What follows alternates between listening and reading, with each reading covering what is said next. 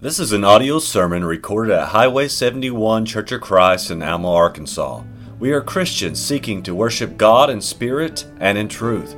We would love for you to worship with us at 10:30 on Sunday mornings at 1808 Highway 71 North in Alma, Arkansas.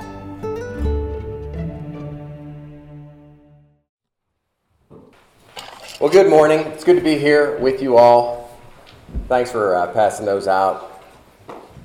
I'll try to, I was going to do a PowerPoint, but I thought, this would be something that you could take with you and follow along that way. So you can see the message this morning behind me is the what, where, who, what, and where, the work of the local church. The church definitely has structure, and that's what I want to talk to you about this morning. It's like any business or the military or the police force or a sports team or, just anything at all. There's a specific structure to it.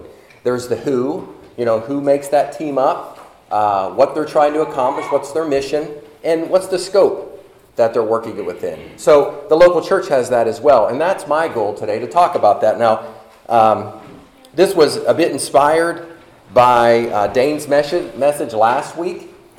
Dane spoke of Solomon and, in all his riches and glory, he realized it was all vanity. And per Ecclesiastes 5:12, the sleep of the labor is sweet, whether he eats little or much. So this really got me thinking about the work of the church. We all want to have sweet sleep from our labors.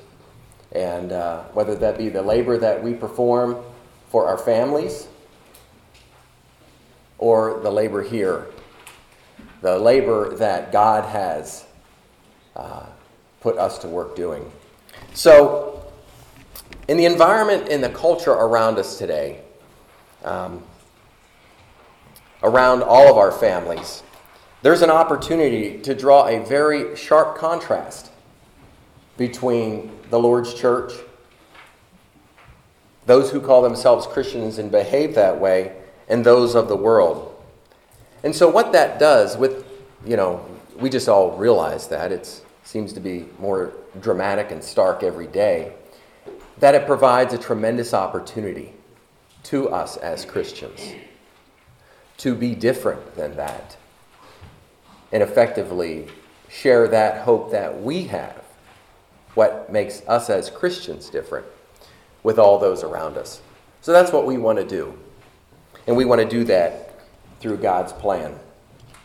We want to be that beacon of light to all the world that we read about.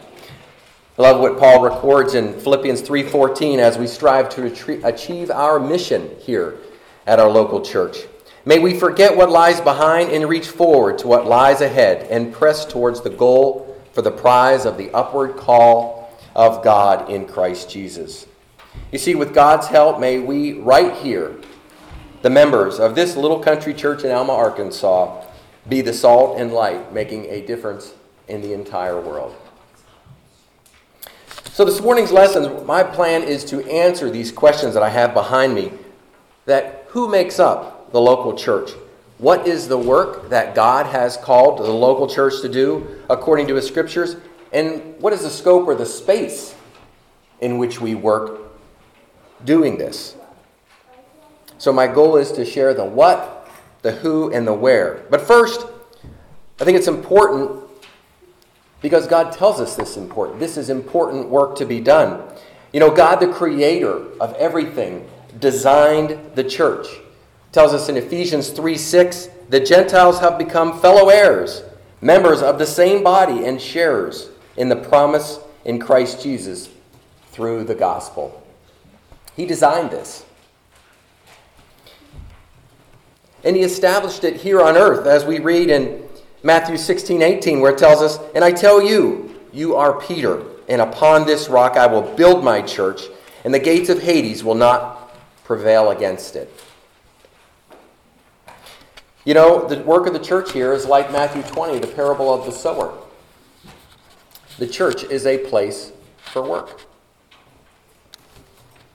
And this work assigned that I want to talk to you today is threefold. The work here of our local church is threefold: evangelism, edification, and benevolence. And so I'm going to get into that. But before I do, I want to say, well, who makes up this church? We are, the saints. The church is the body of Christ, it tells us in 1 Corinthians 12:27. Now you are Christ's body, and individually members of it.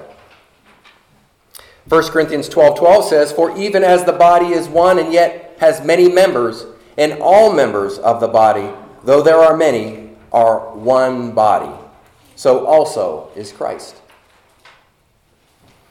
Romans 12:4-5 says, for just as we have many members in one body, and all the members do not have the same function, so we, who are many, are one body in Christ, and individually members of another. You see, God used this figure of speech, the body of Christ, to demonstrate that all members, every individual part of the body is necessary for the proper operation of the body of Christ, and that is the local churches.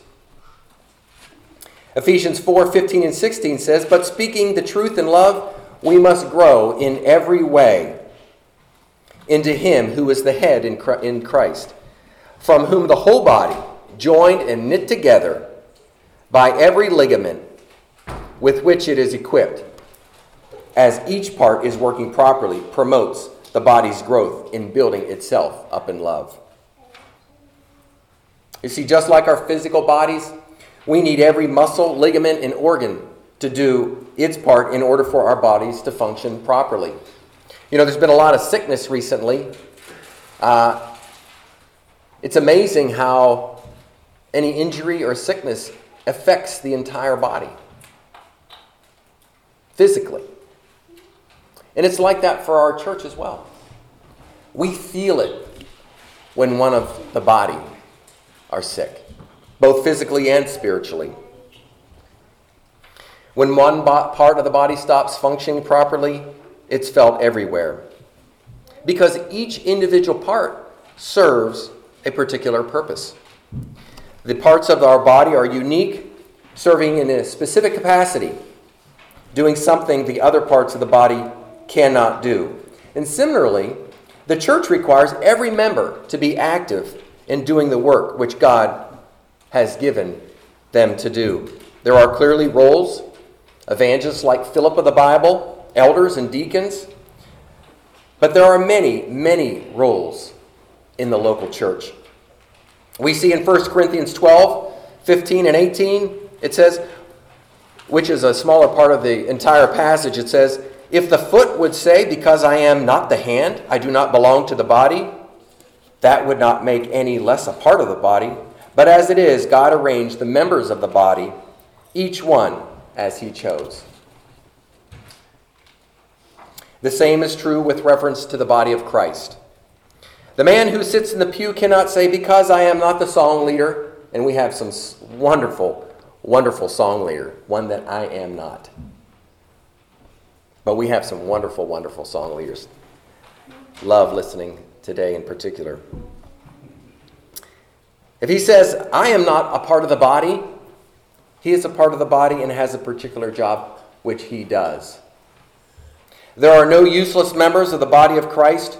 There are many roles and jobs which need doing to serve God. Paul said in 1 Corinthians 12:22-24, he said, on the contrary, members of the body that seem to be weaker are indispensable. And those members of the body that we think less honorable, we clothe with greater honor. And our less respectable members are treated with greater respect. Whereas our more respectable members do not need this, but God has so arranged the body, given the greater honor to the member which lacked. Isn't there wonderful wisdom in God? So that tells us, if you have a thought that, well, you know, they don't miss me when I'm not there, I'm not really doing anything, God's word tells us you are indeed indispensable and important in the body of Christ. Amen. Last fall, a few of us men had the opportunity to go to Texas to attend a church leadership seminar.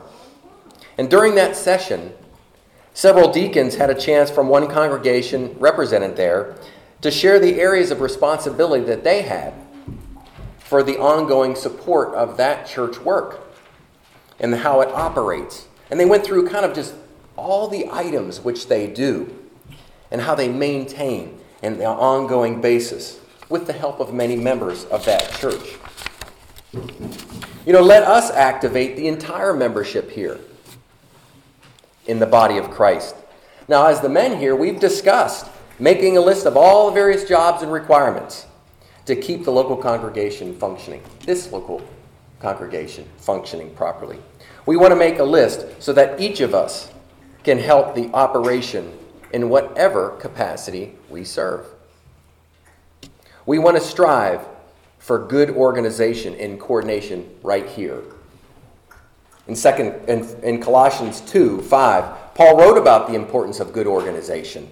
He said, "For though I am absent in the flesh, yet I am with you in the spirit, rejoicing to see your good order and the steadfastness of your faith in Christ." You see here, order in the New King James Version, translated from the Greek, which is taxis, for order here, means arrangement, fixed succession, due or right order, a position or rank which generally depends on one's talents. Paul said it very clearly there. You should have order. And I know we want good order here for the function of this church body. So let every member of the body of Christ be active in his own service. The work of visiting the sick. There's many forms, right? Many forms of work here. Visiting the sick, comforting the distressed, checking on those who aren't attending, taking the gospel to others. Any member with the knowledge of the gospel can tell his or her neighbor his need for salvation.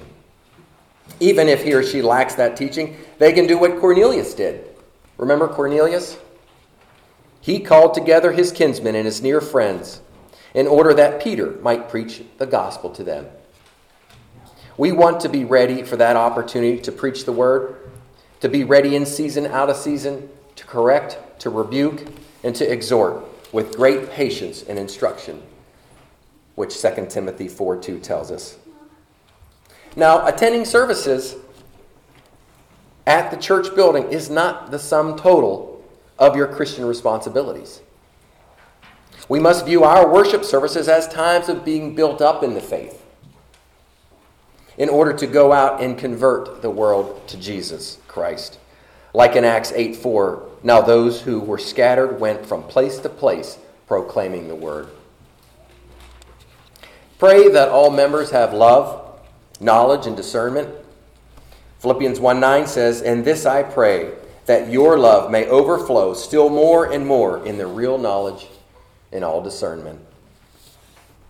And furthermore, each of us growing in faith and abounding in love toward each other, as it says in 2 Thessalonians 1:3, we ought always to give thanks to God for you, brothers and sisters, as is only fitting, because your faith is increasing abundantly, and the love of each and every one of you toward one another grows ever greater.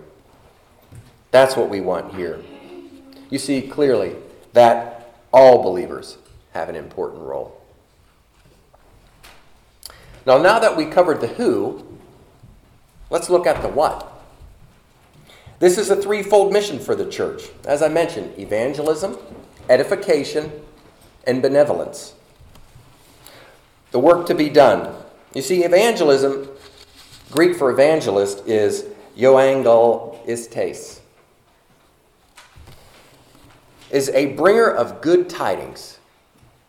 Name given in the New Testament, heralds of salvation. That's the word they gave it. Salvation through Christ. And that were not apostles. Those were evangelists. Philip in Acts 21:8 was called an evangelist. And we know from Romans 3:23, for all have sinned and fall short of the glory of God. Right? We know that. So we need evangelists. We know that the gospel is the only power to save, as it tells us in Romans 1:16. For I am not ashamed of the gospel of Christ, for it is the power of God to salvation for everyone who believes, for the Jew first, and also the Greek. Consequently, God wants his saving word preached. Mark 16:15 says, "Go into all the world and preach the gospel to every creature." And also in 1 Corinthians 1:21, "For since in the wisdom of God the world through wisdom did not know God, it pleased God through the foolishness of the message preached to save those who believe." God has given this responsibility to the church, to preach his word. The church's marching orders to evangelize are also given in Matthew 28:19, where it says, "Go therefore and make disciples of all the nations, baptizing them in the name of the Father and of the Son and of the Holy Spirit." You see, Jesus' parable of the sower found in Matthew 13 tells us the church is the sower of seeds. We make up the church. First century churches sent preachers out to the world to preach the gospel. The church at Antioch sent out Paul and Barnabas, as found in Acts 13 through 1 and 3. As well in 1 Thessalonians 1, 7 and 8, it says, "So that you became an example to all believers in Macedonia and Achaia. For the word of the Lord has sounded forth from you, not only in Macedonia and Achaia, but in every place the news of your faith toward God has gone out, so that we have no need to say anything." While Paul preached in Corinth, his financial support was supplied by churches in Macedonia. He took wages from other churches to do the service at Corinth. 2 Corinthians 11:8 says, "The church at Philippi assisted Paul financially, preaching the gospel." And in Philippians 4:15 and 16, it says, "You yourselves know, Philippians, that at the first preaching of the gospel after I left Macedonia, no church shared with me in the matter of giving and receiving, except you alone. For even in Thessalonica you sent a gift more than once for my needs." This is evangelism. You see, churches of the first century were missionary-minded. And by either sending a preacher or sending funds directly to a preacher, we in the 21st century must continue to exemplify the interest in the lost and put forth the effort to take the gospel to the world. We are fortunate to have the funds here that we can send monthly to a couple evangelists in addition to visiting evangelists that come here. We're fortunate that we have the funds that we can do that, and we do that regularly, monthly. We are honored to support evangelists like James Ludicky, Clint's father, and most recently, David Minson and Mike Hall, who are helping us.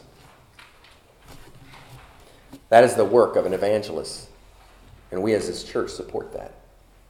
We want to see men from here being sent out, perhaps as evangelists someday, preaching the word. Let's move on to edification. In addition to supporting the work of evangelists, the church is to develop its own spiritual strength by edification, or that is, the building up of the church in instruction, faith, useful knowledge, and holiness. Like Dwayne said in his prayer this morning, restoring the soul. In God's divine arrangement, he set offices in the church for equipping or perfecting of the saints. Referring to the offices or functions of the church, Paul said, as he recorded in Ephesians 4:11 and 12, that the Lord gave some as apostles, some as prophets, some as evangelists, some as pastors and teachers, for the perfecting of the saints, for the work of the ministry, for the edification of the body of Christ. We know from Ephesians 3:5, the apostles and prophets, they are the ones who revealed the truth, which in other generations was not made known to mankind, it tells us. But as it has now been revealed, his holy apostles and prophets in the Spirit. You see, evangelists are to proclaim the truth, as in 2 Timothy 4:2. It says, preach the word, be ready in season and out of season, correct, rebuke, exhort with great patience and instruction. Pastors, that is the elders, are to see that the truth is taught in the church, as it tells us in Acts 20:28 through 31. It says, be on guard for yourselves, for all the flock, among which the Holy Spirit has made you overseers, to shepherd the church of God, which he purchased with his own blood. And in 29, I know that after my departure, savage wolves will come in among you, not sparing the flock. And from among you, your own selves, men will arise, speaking perverse things to draw away the disciples after them. Therefore, we are to be on alert, remembering that the night and day for a period of 3 years I did not cease to admonish each one with tears. By faithful teaching of the truth, the saints will be perfected to do the work of the ministry, that is, the service and the building up of the body of Christ. It is also the business of the church to ground and stabilize itself to prevent false doctrine from leading it astray. Colossians 2:6 and 7, as well as Ephesians 4:14 says, like children tossed here and there by waves and carried about by every wind of doctrine, by the trickery of people, by the craftiness of deceitful scheming. You know, I've seen this happen. Especially as humans, we crave rules and structure, or the burden that God no longer wants us to be under, as Paul points out in Philippians 3:9. I am thankful, as you know, here at Highway 71, that we are in the beginning stages of seeking to organize our congregation scripturally with the appointment of elders and deacons with the help of an evangelist, as Paul appointed Timothy to do. Whether we are ready now or in the years ahead, we want to prepare ourselves for this God-ordained structure. An important component of this edifying is the developing of our church leaders for tomorrow. 5 years from now, 10 years from now, 25 years from now. Christian leaders must develop the future leaders. Paul tells us in 2 Timothy 2:2, and what have you heard from me through many witnesses, and trust to faithful people who will be able to teach others as well. Paul invested himself in the training of Timothy, and Timothy was to do the same with other faithful men, who would in turn invest themselves in yet others. I'm thankful for the leadership here at this congregation to set aside specifically time for the young men to preach and to step further by spending time with them in their lesson preparations and the practicing prior to them sharing. This is a huge investment for which I am personally thankful, as many men, but like Brian and Dwayne and Clint have done and do regularly. This is a recognition that there needs to be planning. Leaders are not trained by accident. Just like there is a responsibility of leaders to train, there is a responsibility of followers to be trained. I'm very proud of our young men for taking this training seriously and being coachable, trainable in the preparation of their lessons. Additionally, in other roles here, such as song leading, I'm thankful for the song leaders and the training of the song leaders that I have had using both outside as well as our internal resources for that.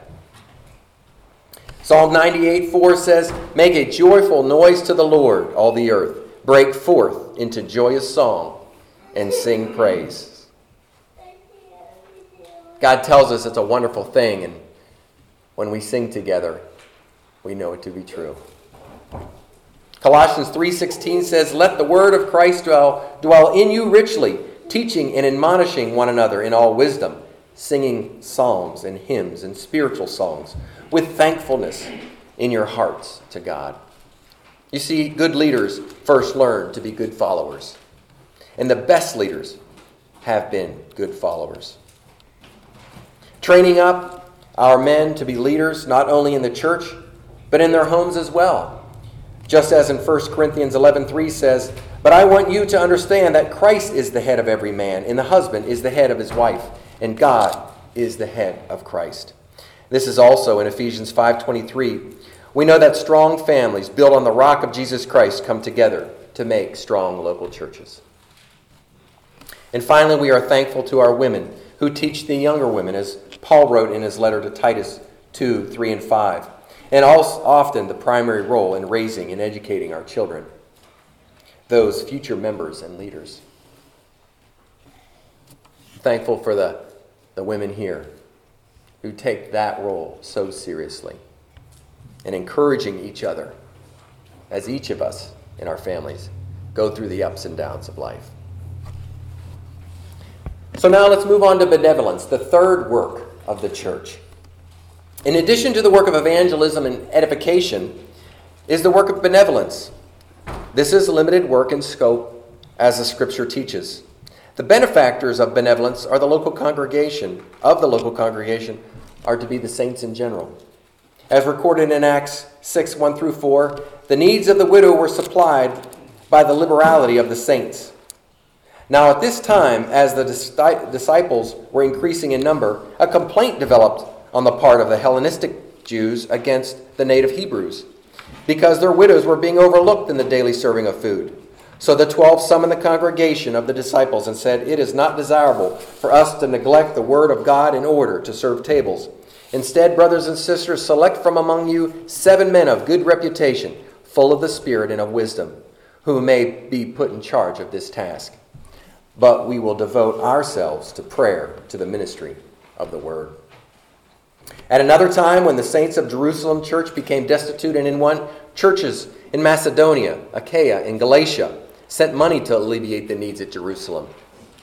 We read in Romans 15:26, "For Macedonia and Achaia have been pleased to make contribution for the poor among the saints in Jerusalem." We can see clearly that when a need arose among the people of God, the church rallied to their aid. Brethren were concerned for one another, and they demonstrated their love by giving their help, by their physical wants. And as a member of the local congregation, it is an inspiring here to witness the giving spirit so many families have here and how we pull together in times of need. Paul spells this out in his first letter to Timothy that were the guidelines to follow as it relates to who the church should support. 1 Timothy 5:16, "If any woman who is a believer has dependent widows, she must assist them, and the church is not to be burdened, so that it may assist those who are actually widows." Further in 1 Timothy 5:8, "But if anyone does not provide for his own, especially for those of his household, he has denied the faith and is worse than an unbeliever." I love how Paul in Ephesians 4:28 reminds us of the importance to work and earn by stating, not only should we not steal, but he says, "But rather let him labor, working with his hands the thing that is good, that he may have wherefore to give to him that hath need." You know, the Bible tells us it's better to give than receive. And here, Paul specifically states, one of the reasons why we work and we earn is, yes, we take care of our families, but to be in a position to help others. That is a wonderful thing, to be able to help others. God put it in us to do that. And our scripture tells us we are to do that.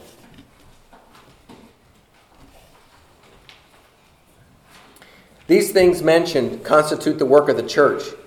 And given the world around us in which we live, it's easy to go outside that. The work of the church, it's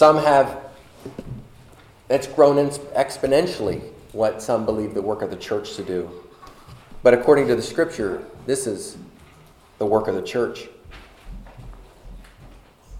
So what is the scope of the work? The final, where does the church work? You know, I won't spend a lot of time in this area. I think I covered it in the who, in the what. But the scope of the work of the local congregation, I want to stress where we think globally, the world for Jesus, but we act locally. Let us focus our energies right here in our community. We know the gospel is spread one community at a time. So local community, our own community, think globally, act locally. And we want to support the evangelists in other areas, both near and far. As I bring this lesson to an end, today I spoke about the local church. I addressed the who, the what, and the where of the mission that God has put forth in His Word, which is to bring the gospel to all. The who, that's you and me. We've all been gifted in different ways, and we all have many different roles. The what? That is the evangelism, the edification, and the benevolence afforded by our local church. And the where? It starts right here. We come together here in our local community, reaching out to those in need to know the saving power of Christ Jesus. We send out our own preaching, and we send funds on to evangelists so that His Word can be known all over the world. Are you among the saints this morning? Do you know Jesus as your Lord and Savior, giving your life to Him, dying to yourself, as it is recorded in Colossians 2:12, being buried with Him in baptism, which also we were raised with Him through faith in the working of God who raised Him from the dead? Or perhaps you need your brother and sisters to pray for you. We're getting ready to sing this invitation song that has been selected. If this is you in either way, I'd ask you to come forward. This building holds a body of believing brothers and sisters that want nothing more than each of us to know that they are loved. And when they feel pain, we all do. Just like the members of our physical bodies that we spoke of. Let us lift you up in prayer in this way this morning. If this is where you are, please come forward as we stand and sing this invitation song.